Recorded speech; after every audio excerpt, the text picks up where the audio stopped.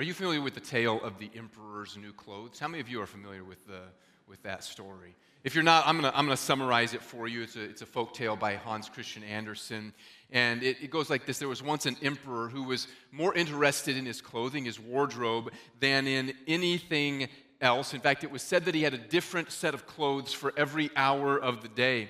One day, two weavers came to town making some pretty fantastic claims, saying that they could make the most spectacular garments on earth. They claimed that they were the finest, lightest set of clothes known to man, with the most beautifully intricate patterns. And in addition to this, they had a special property. They were invisible to anyone unfit for their position or for their office. And of course, the emperor had to have a set of these, the finest clothes, and thought that that would be a fantastic way for him to be able to discern which of his subjects were unfit for service. So he hired the weavers to make him a special set of clothes that he would parade through town on a day of celebration. The weavers requested the finest silks and the threads of gold and silver, and promptly put them in their bags, hiding them away, and set to work weaving on empty looms. After a while, the emperor became curious as to the progress that they were making, and so he sent a couple of his most trusted advisors to go and to check on them. Each in turn went to see how the progress was on these clothes, and they were a little bit worried, thinking that they might see something or not see something when they arrived. And each, when they arrived, looked at the loom, but saw nothing on it, and thought to himself, perhaps I'm unfit for service. But each man said to himself, I can't let anybody know. And so they fawned and flattered the work of the weavers, which they could not see. They praised their workmanship to the king and to the emperor, praising the intricate detail and the beautiful patterns. Finally, the day of the celebration arrived, and the weavers declared that the emperor's new clothes were finished. Nervously, he went into the room where they had been working, and the two weavers arose, pretending to hold a suit of clothes they described as being as light as a spider's web, which only added to its value. To the emperor's horror, he could see nothing, and he wondered to himself how he could be unqualified for his office. Of course, he couldn't let anyone else know that he couldn't see the clothes, so he fell all over himself, praising the weaver's exquisite work. They instructed him to undress so that they could help him on with his suit, and reluctantly the emperor disrobed, and the weavers pretended to put the suit of clothes on him. It was time for the parade through town, and so the emperor and his cohort of advisors walked outside and began the processional down the street, each worried that his own foolishness would be exposed, but each carrying on with the pretense. The townspeople had heard of these fantastic clothes, and so they showed up en masse to get a look for themselves. And each was surprised to see the emperor in the state he was in, and each tried to hide his or her own surprise, fearing that they would be exposed as incompetent and foolish. People were praising the emperor's new clothes. Magnificent, said one. Stunning, said another. Until the emperor passed a small child who, overhearing the acclamation for his clothes, blurted out, as kids will often do, "But he hasn't got anything on." The procession stopped, and for a moment everyone stood stunned and silent. Of course, the child had no position, and therefore could not be unfit for a position. It was an innocent remark, and it suddenly dawned on everyone that they weren't unfit, but that the emperor was naked. And they began to repeat the statement of the child, "He hasn't got anything on." Hans Christian Andersen closes his story this way, as translated by Jean Hersholt. The emperor shivered, for he suspected they were right, but he thought, this procession has got to go on. So he walked more proudly than ever, as his noblemen held high the train that wasn't there at all. Last week, Pastor Franco shared our vision for Connect Groups to be a place of discipleship where you can be committed to knowing, connected in growing, and commissioned in going. And this week, I want to continue to teach on the subject of Christian community with the unabashed goal that you'd partner with us through Connect Groups. And I will do this by teaching from a portion of Scripture and by sharing a little bit of my own heart for this ministry as your pastor. And I want to talk to you about Connect Group clothes. Maybe you could think of it this way: what should you wear to Connect Group? Colossians 3:5-11 says this. It says, "Put to death, therefore, what is earthly in you: sexual immorality, impurity, passion, evil desire, and covetousness, which is idolatry. On account of these, the wrath of God is coming. In these you too once walked when you were living in them, but now you must put them all away: anger, wrath, malice, slander, and obscene talk from your mouth. Do not lie to one another, seeing that you have put off the old self with its practices and have put on the new self, which is being renewed in knowledge after the image of its creator. Here there is not Greek and Jew, circumcised and uncircumcised, barbarian, Scythian, slave and free, but Christ is all and in all." Now, Paul tells us here that there are some things that we need to do away with, to put to death or to put away. And it may not be obvious, but because Paul is going to move on to talk about some other things that you need to put on or that you need to clothe yourself with, one of the images that he's using is that of taking off old garments, taking off old clothes. In your old life, you wore some nasty, smelly, ratty clothes, and you need to take them off and get rid of them. And so Paul mentions things like sexual immorality, impure thoughts, lust, greed, and lying. God has cleansed you of these things from your past, and he is renewing your life. So you shouldn't keep them in your closet and pull them out every once in a while to wear them. You need to take them off and get rid of them. But sometimes Christians stop right there. They grow enamored with the part of the gospel that instructs them about what not to do or what not to wear.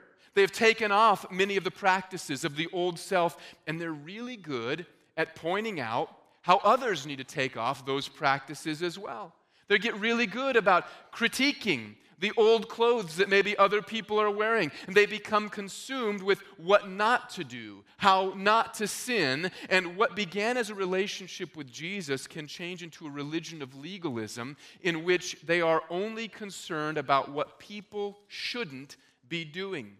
And of course, not what to do, or what not to do rather, is part of the gospel.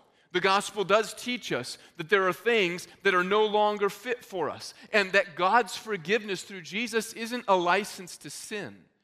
But if we stop at that part where we learn what not to do, we could become like the emperor, parading through town, congratulating ourselves on our own religious excellence, but we're actually just walking naked because we haven't gone any further than what we should take off. We've only learned to take off the old, and we've not put anything on in itself, and that leaves us naked.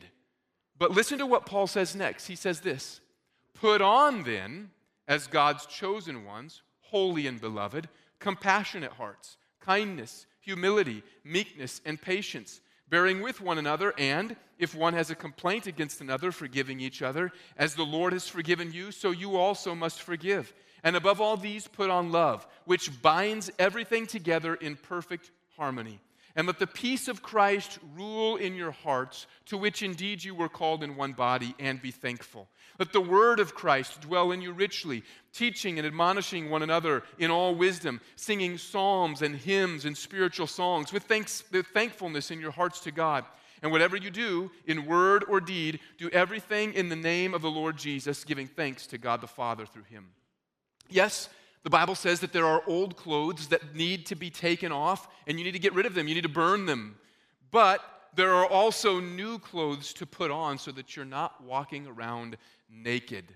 Followers of Jesus should put on Christian clothes. And I don't mean a suit and tie for Sunday morning or Jordans, a V-neck, and a leather jacket, depending on what kind of church you go to or what your style is. I mean the clothing of your character and the clothing of your heart. And we're going to examine why you should put these clothes on and what exactly these clothes are, and then finally how you put them on. And so let's start with the why.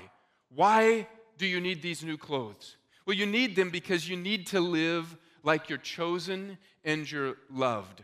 Colossians chapter 3, verses 9 to 10 tell us that we have actually already taken something off, and we've actually put something new on. It says this, do not lie to one another, seeing that you have put off the old self with its practices, and you've put on the new self, which is being renewed in knowledge after the images of its creator. You had an old self, but now you've got a new self, a new you, created by God in Christ Jesus. And when you confess faith in Jesus, in his death, in his resurrection, and you're saved, the old you dies with Jesus, and the Holy Spirit enters your life to make you new. And the new you has a new heart and a transformed mind that begins to desire the things of God and his ways. You've been created in Christ Jesus for good works. But this is a case of what we often call already, not yet. You've already been made new by Jesus, but you're still being renewed in his image. It's as good as done, but it's not yet complete in your character. So while you can say that you've already put off the old self and you've already put on the new self, you need to, as Paul says, keep putting it on. And the idea of already not yet is one that's found consistently throughout the New Testament. You're saved by Christ, and yet you will be saved when Christ returns. You are holy, and yet God calls you to be holy. God's kingdom has come, and God's kingdom is coming in the future. It's a concept, already not yet, that expresses God's sovereignty over history and in our lives, but also expresses our participation in his plans. And with that in mind, look at the beginning of verse 12. It says this, "Put on then as God's chosen ones, holy and beloved." Why should you put on these new Christian clothes? Because you're God's chosen ones, holy and beloved. You're already holy and beloved, but we'll see when we examine what you're supposed to put on that we still have to learn to act like it. But you can't act like you're holy and beloved until you know that you are holy and you are loved. Before you can love others, you need to know that God has chosen you and that God loves you. If you don't have that assurance, you're going to be plagued by insecurities that will either cause you to act with selfishness in order to get attention for yourself, or you will behave out of defensiveness, always keeping people at an arm's length because you don't want them to find out who you really are. But consider this, you're already chosen and you're already loved. God called you. He made you holy. He set you apart for himself through the gospel of Jesus and the Holy Spirit's presence that dwells in you. You may think to yourself, I'm not holy. You don't know what I've done. You don't know how I've failed God, maybe even recently. And there is some truth to that. But there's also a lie mixed in with it. True, you've not yet lived up to all God's purposes for you or his holiness that he desires to be at work in you, but he made you holy. That is, he gave you a purpose that's all about him because of Jesus' death and resurrection. You've been set apart for him. You didn't deserve that. He did it for you, and he gave it to you when you responded to the gospel by faith. So holiness is first a matter of faith before it's even lived out in your life. But it's true that you don't live up to that holiness in your character. So you have in your own life the experience of already not yet holiness. God has called you for his purposes in Christ. That's a done deal. He already did it. But now he's teaching you to walk in those purposes. He won't abandon you as you learn to walk in those purposes as long as you don't abandon him. So don't have confidence in your ability to do everything correctly, but have confidence in God's ability and in what he has done for you. He's made you holy and he is making you holy. Furthermore, God loves you. He loved you when you were still wearing the clothes of your old self, the ratty, stinky, torn and tattered clothes of your old life. He loved you. And he demonstrated that love when he sent Jesus to suffer and die for you. God loved me when I didn't deserve it. And more than that, God loves me when I don't deserve it. You know, there's a prideful part of me that does not like this at all. Because there's a part of me that really wants to deserve to be loved. I want to be loved because I deserve love, not as an act of charity from someone. I want you to love me because you think I deserve to be loved. I want my wife to love me primarily because I want her to think that I deserve her love. On the other hand, though, I'm grateful that this is not how love works. I'm grateful that God did not design love around Stephen Tay's ideas of what love should be, or even around my desires for what I think love should be, but He designed it around Himself and the demonstration of His love through Jesus. If my wife only loved me when I deserved to be loved, we wouldn't have much of a marriage, and she probably would have been gone a long time ago. And if God only loved me because I deserved it, well then, it's simple, He would not love me. But God loves me even when I don't deserve it. And that's not an excuse for sin. It's a transforming reality that as we grasp it more and more, helps to lift us out of sin as we become more enamored with the God who loves us when we don't deserve it than we are with the things of the world that lead us away from that love. And without understanding God's undeserved love for me, I can never be who He wants me to be. Further, you won't be able to love people, to love others, the way that God intends until you receive God's love by grace. Now, that may sound very simple, but it's a profound truth. One of Jesus' followers, the Apostle John, who many think in the Gospel of John that he wrote, is referring to himself when he says the beloved disciple, and it can sound a little bit vain to call yourself the beloved disciple, but if you understand it as John saying, I've learned the kind of love that God has for me, then it's not so vain, it's just the reality that all believers should have, that I am the beloved disciple. I'm loved by God, though I don't deserve it. That's not a title I take out of arrogance, it's a title I take out of humility because I don't deserve that title, and yet God has given me the title beloved. And the beloved disciple, in a letter he wrote to the church, said this, 1 John chapter 4:19, he said this, we love because He first loved us. We love because God first loved us. We must grow in our grasp and our understanding of how much God loves us. We have to learn to receive and to hold on to that love. And you might think that someone who is grasping for God's love will be turned inward. They'll become selfish. That somebody who desires to know the depths of God's love will become inward and selfish, inward focused. Because that's what happens when someone seeks love and attention from other people. And sometimes we might imagine our relationship with God as if we're the neglected middle child grasping for attention from his or her parents. That's what the Corinthians were doing when they argued about who was the most spiritual, as we saw in the book of 1 Corinthians. It's what the disciples were doing when they continually argued about who was the greatest or who would get to sit at Jesus' right hand. They were acting as if there was a limited amount of love and attention from God to go around. But God doesn't run out of love. So you don't have to try and wrestle His attention away from others. He loves you when you don't deserve it. And the more you understand that, the more you will look like Jesus and the more you will be able to love other people like He does. It's Communion Sunday. And the reason we've waited to take communion is because I could think of no better way for us to remember the kind of love that God has given us than through the reflection and remembrance of communion. So we're going to take communion now together. If you have the elements, you can go ahead and get them out.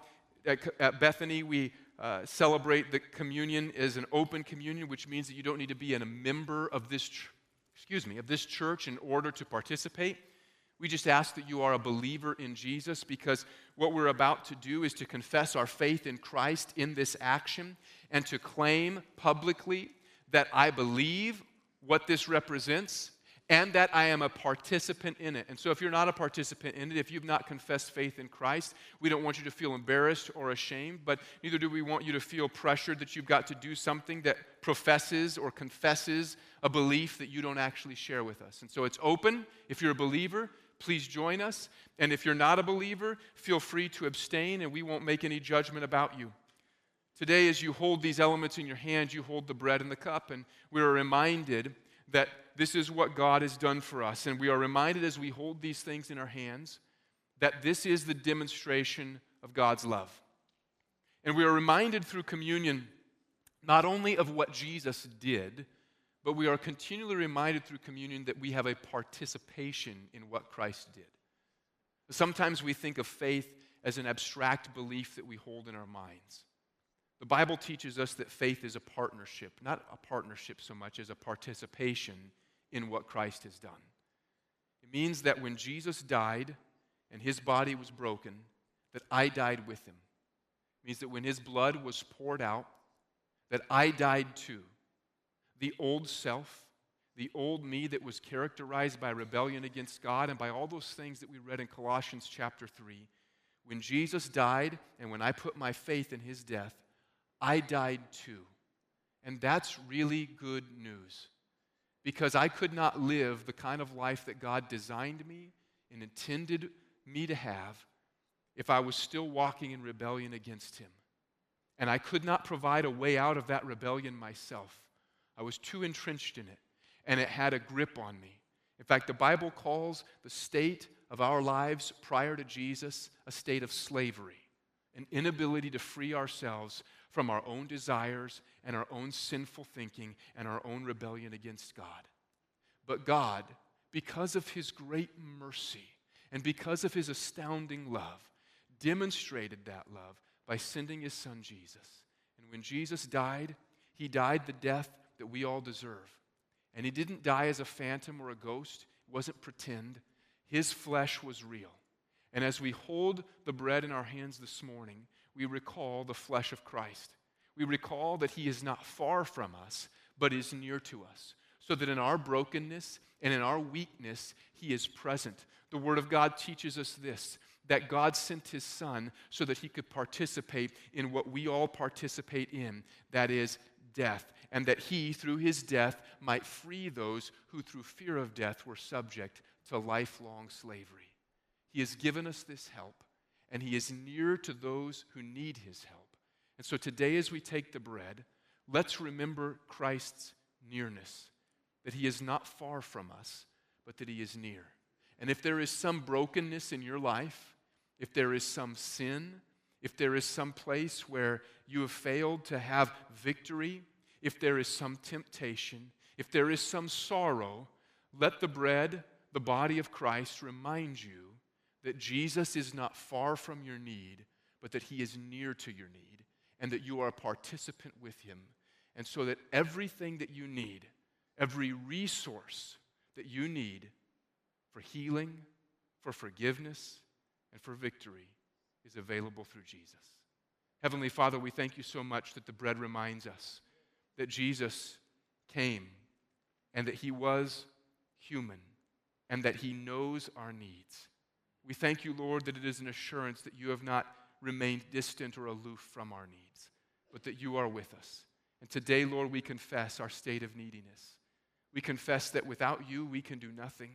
And we confess, Jesus, that we need to know the closeness of your presence more than ever before. Lord, we ask that in the places of brokenness in our lives, in the places where we are tempted and tried, that you would help us to recall that you are with us and you will give us help when we call to you. In Jesus' name, amen. Let's take the bread together.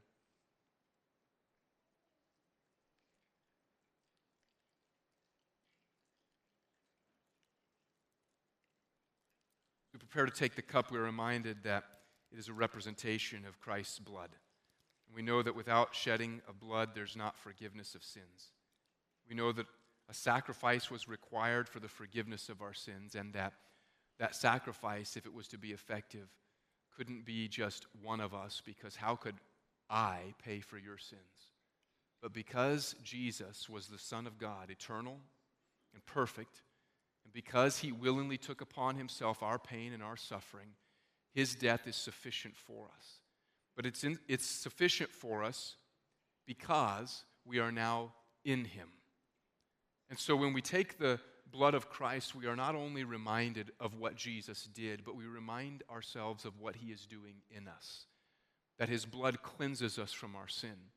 And not only does it cleanse us from our sin, but that we are in Christ and he is in us. And the life we now live, we do not live the way we used to live. We live it by faith in God, who gave his Son for us, by faith in Jesus, who gave himself up for us.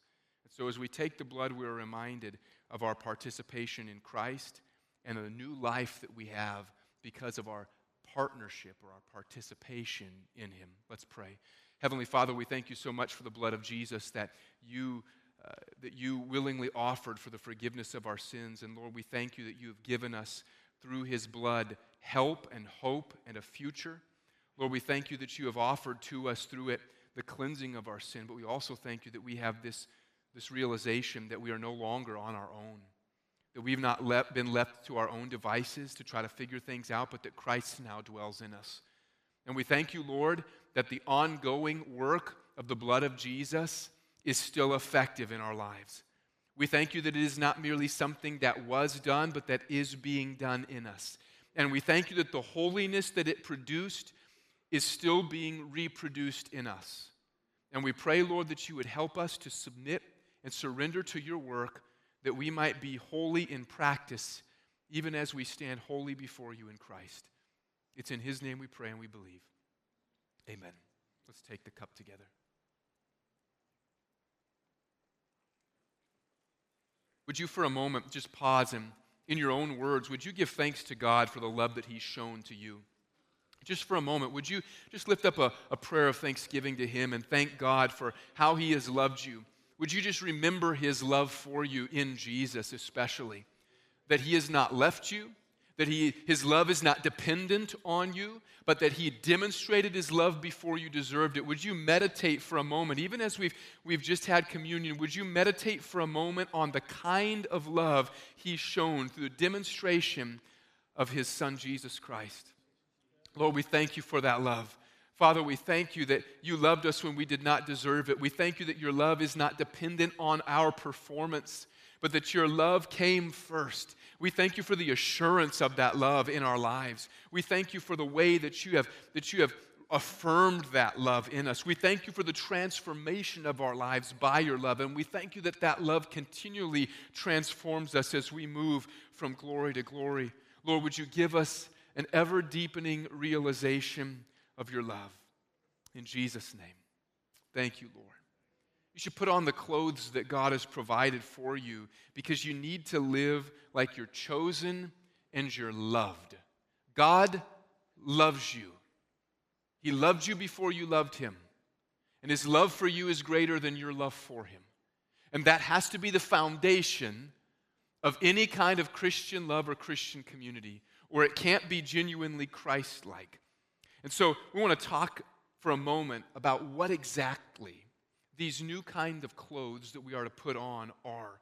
What style are they? Are they traditional church clothes? Are they vintage clothes from when you were a kid? Some of those older styles are coming back. Here's what the Apostle Paul said that we were to put on in place of the old nature. He says this, "Put on them as God's chosen ones, holy and beloved, compassionate hearts, kindness, humility, meekness, and patience, bearing with one another, and if one has a complaint against another, forgiving each other, as the Lord has forgiven you, so you also must forgive. And above all these, put on love, which binds everything together in perfect harmony." What do you put on? You put on love. You need to love others. N.T. Wright describes the first component of this love that Paul talks about in Colossians chapter 3. He says to put on a compassionate heart. He describes it this way, as a deep sensitivity to the needs and sorrows of others. It's not indifferent to the suffering and pain that others feel, nor is it apathetic to their struggles and their weakness. Perhaps we could say that the next thing that Paul tells us to put on, kindness, is the activity of compassion. It's not only sensitive to needs, but it meets needs, even when they don't deserve to be met or there's nothing going to be offered for them in return. Humility, Paul says. And humility is such an important piece of clothing for the Christian. Because contrary to the emperor who paraded himself around the town naked in view of the whole town because he was unwilling to admit that he couldn't see anything on the looms, humility remembers that God loved us first, and so we can love others only because of his love. Humility is not self-depreciation nor a self-deprecation. It's not a willingness. It's not a willingness to overlook your own gifts or a failure to use those gifts. It's recognizing that the gifts you have point to the Lord and using those gifts to honor him rather than yourself. It's putting the needs of others above your own needs and learning not to think of yourself more highly than you should. Bible teacher Kent Hughes describes the next trait or the next piece of clothing, meekness or gentleness, as strength under control. It's not a denial of your strength. It's the use of your strength to help others rather than just to promote yourself. And patience is the willingness to put up with others. It requires the humility to see that your own opinions aren't always right and that you can be annoying and undeserving as well. It's further defined when Paul writes, bearing with and forgiving. We shouldn't be quick to abandon or give up on people. I have a confession to make. I'm impatient. This has come to light and to the forefront recently. I think the Lord has been working on me because two of my kids recently began playing sports. Lila is playing JV volleyball for Agawam, and Elias is at a city recreational soccer league. Have you ever watched a group of kids when they're first learning to play a sport?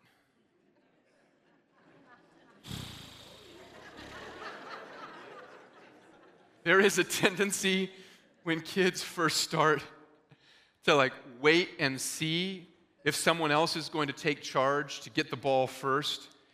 I imagine as I'm watching these things play out before me, conversations that aren't really happening, but I imagine these conversations between players oh, there's the ball. Who wants to kick it?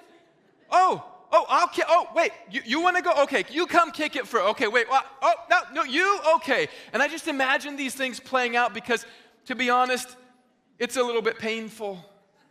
I've also noticed that when they make a mistake, they tend to kind of shrug and laugh, which is not an emotion I have when I make a mistake playing a sport.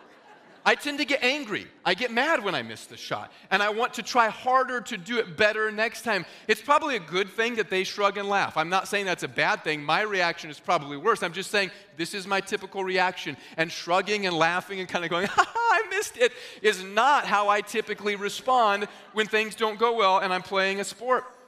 So I'm growing from the sidelines. Jesus is working on me. Listen, in your lives there are going to be people, other Christians, and maybe even some at this church, not maybe, there will be some at this church who don't do things the way that you prefer. You don't think that they're as quick as you are, or as they should be, that they're as effective as you are, that they're as talented as you are, and they will even make real mistakes, and bearing with them means you don't just avoid them, you don't kick them out of your Connect group, but you seek to help them grow, helping them along in their relationship with Jesus, all the while remembering that you're annoying too, and there are other people who are helping you to grow. Further, there are going to be times when their mistakes and their shortcomings will actually hurt. Guess what? If you haven't been hurt at church yet, or you haven't been hurt by a brother or sister in Christ yet, just wait. You will be. Be patient. You will be. And I'm not excusing church hurt at all. I'm not saying that that's okay.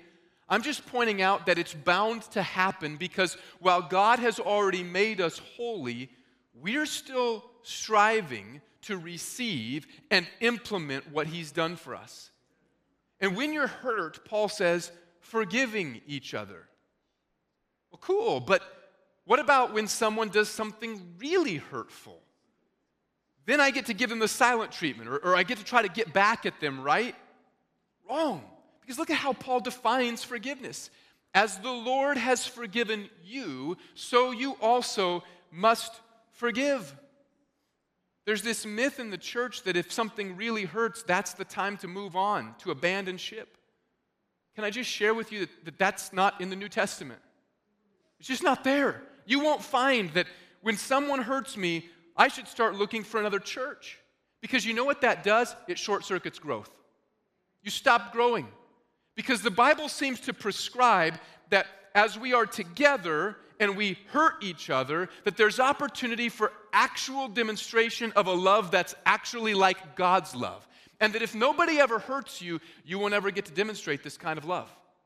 Because God demonstrated his own love for us in this: while we were still sinners, Christ died for us. Perhaps when confronted with situations where it's difficult to forgive your brother or your sister in Christ, you could reframe your thoughts by asking some questions like, if I were the one who committed this offense, would I want to be forgiven? Have I ever been on the other side of wronging someone and needed their forgiveness? Will holding on to this offense bring me healing? Or can I allow God to heal me when I choose to forgive? Is this offense so great that God would choose not to forgive?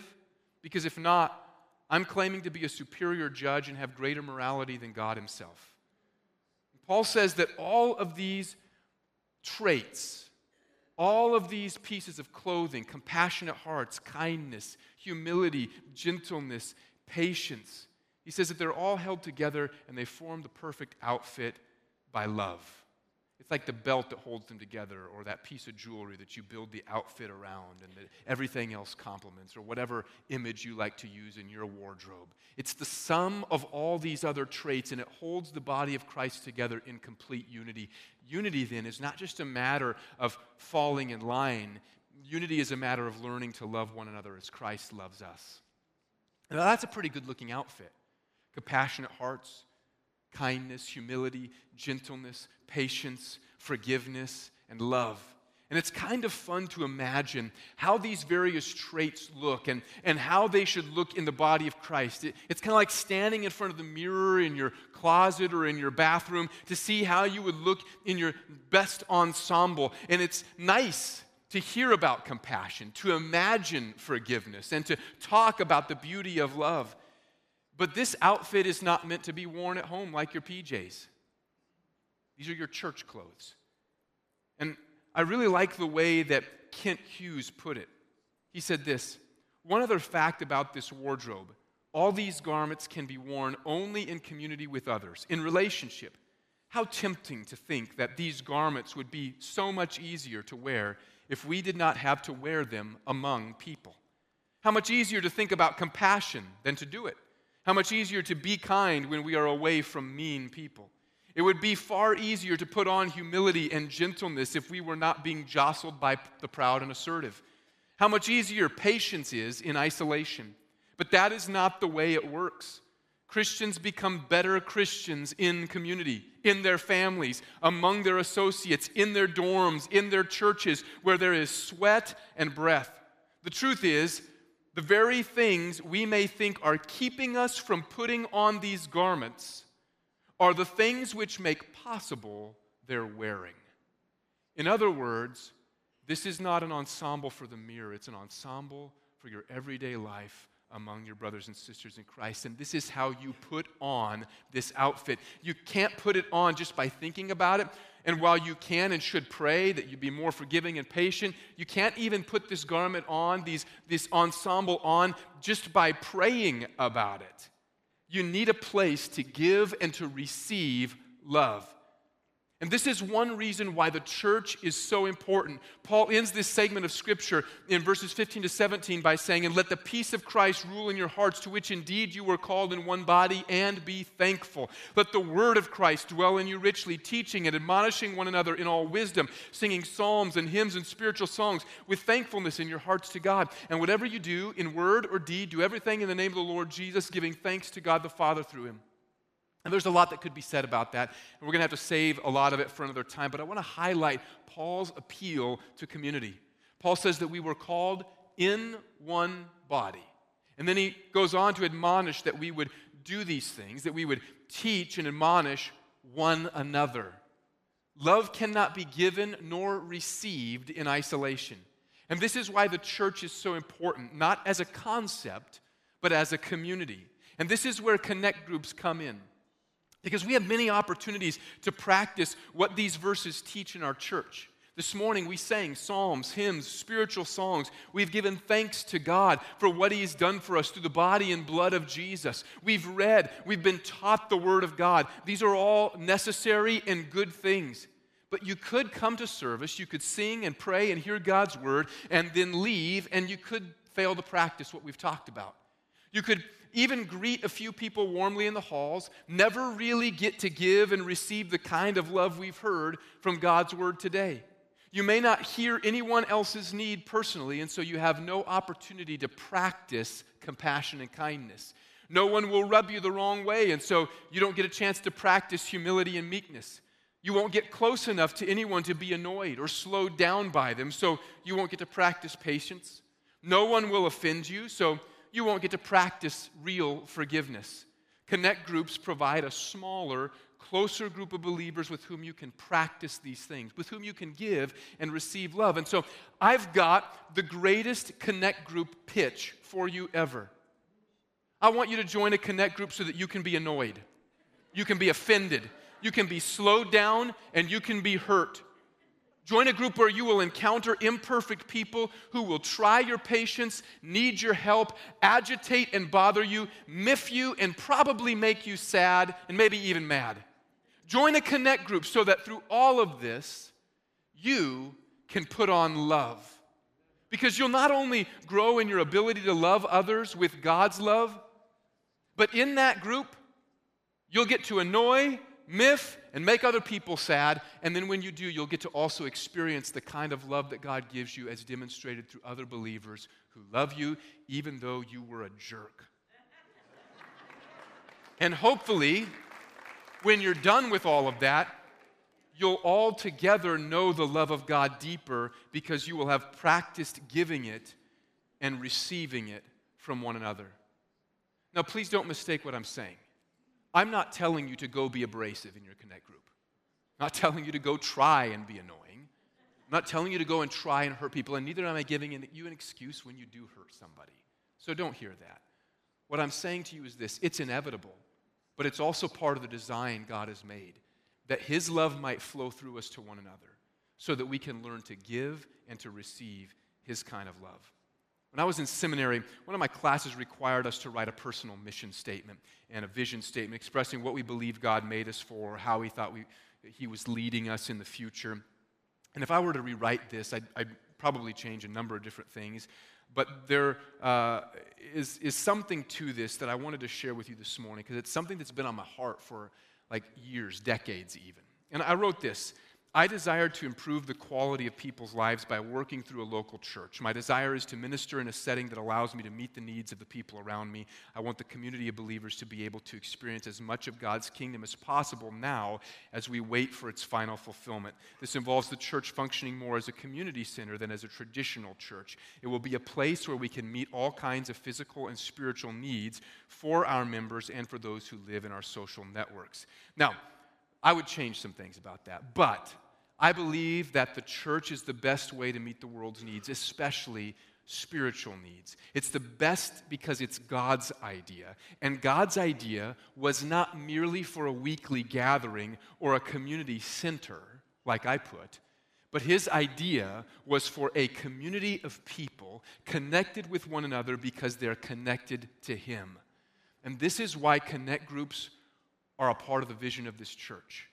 They weren't something that just kind of, oh, look, other churches are doing this, we should do it too. No, they came from a place that had been thought about and prayed about for a long, long time because they are a way for us to give and receive God's love. Connect groups provide a place for you to give and receive that love of God by meeting needs and producing the fruit of the Spirit together.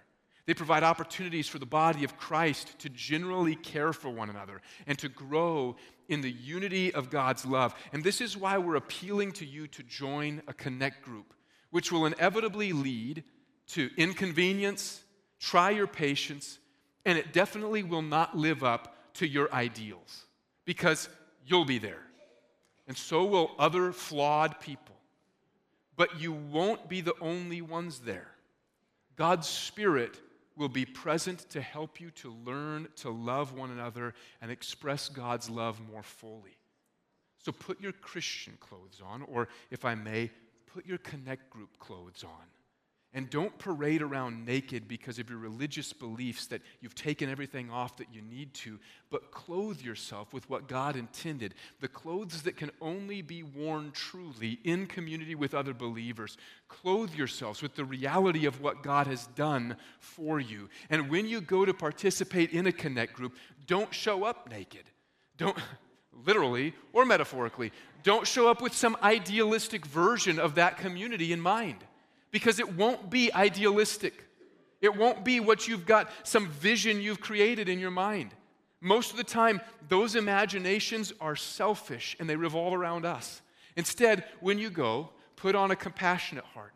Put on kindness and look for opportunities to serve. Put on humility and put others before yourself. Put on gentleness and answer carefully with your words. Put on patience and be kind and wait for other people. Bear with one another. Forgive each other. So the point of this morning's service, the take home is pretty simple. Will you join and be a part of this vision by participating in the community of believers at Bethany, particularly by being part of the Connect group? Will you be a part of what we believe God wants to do to help to raise us up to receive His love and to learn to give His love to one another? Because that's the point of these groups.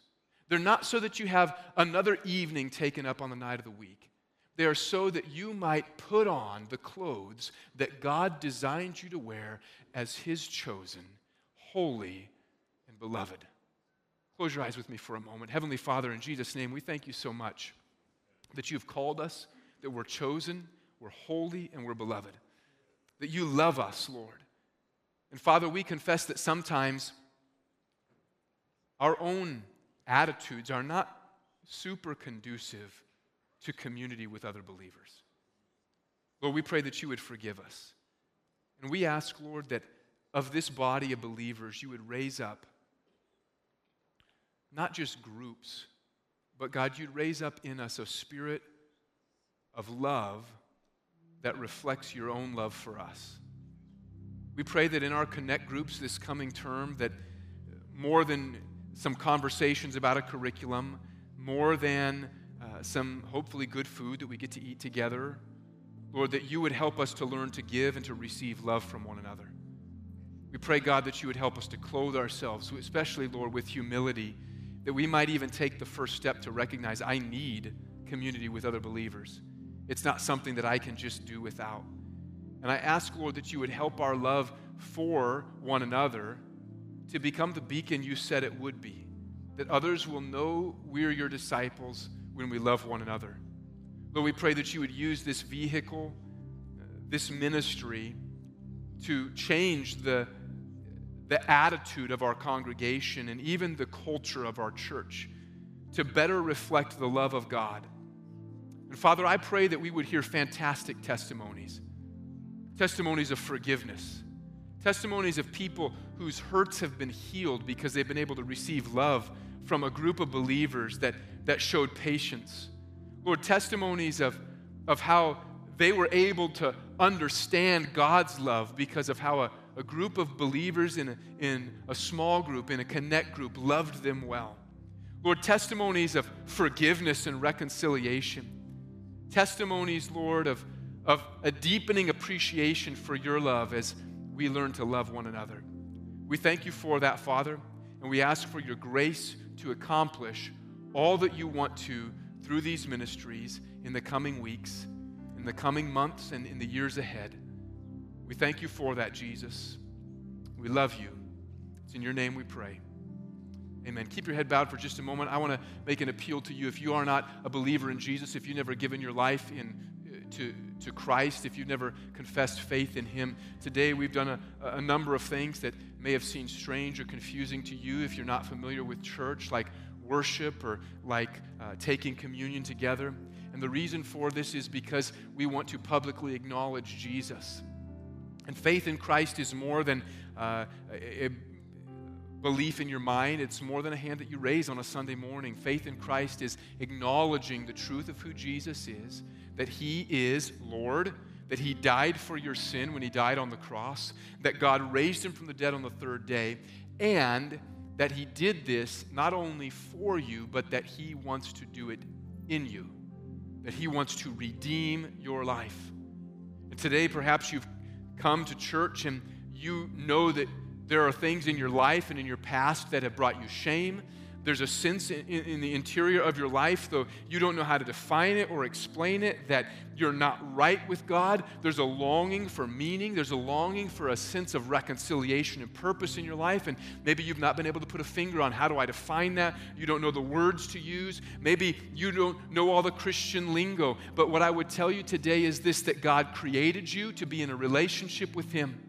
That sin is a failure to acknowledge his good purposes for your life and living in a way that denies him and rebels against him. And that separates you from him and from his good purposes. And that what you sense in your life is a guilt or a conviction over that separation from God. But God is not happy with the state that you're in because he loves you and he wants you to be in relationship with him. And so, at just the right time in history, God sent his son Jesus. God in the flesh, Jesus, the Son of God, become human to die for you, to take the penalty of your sin, the wages of sin being death. He bore that for you. And on the third day, because the penalty was paid, God raised him from the dead. And to be right with God, God only requires this, that you will put your faith, that is, that you will trust Jesus.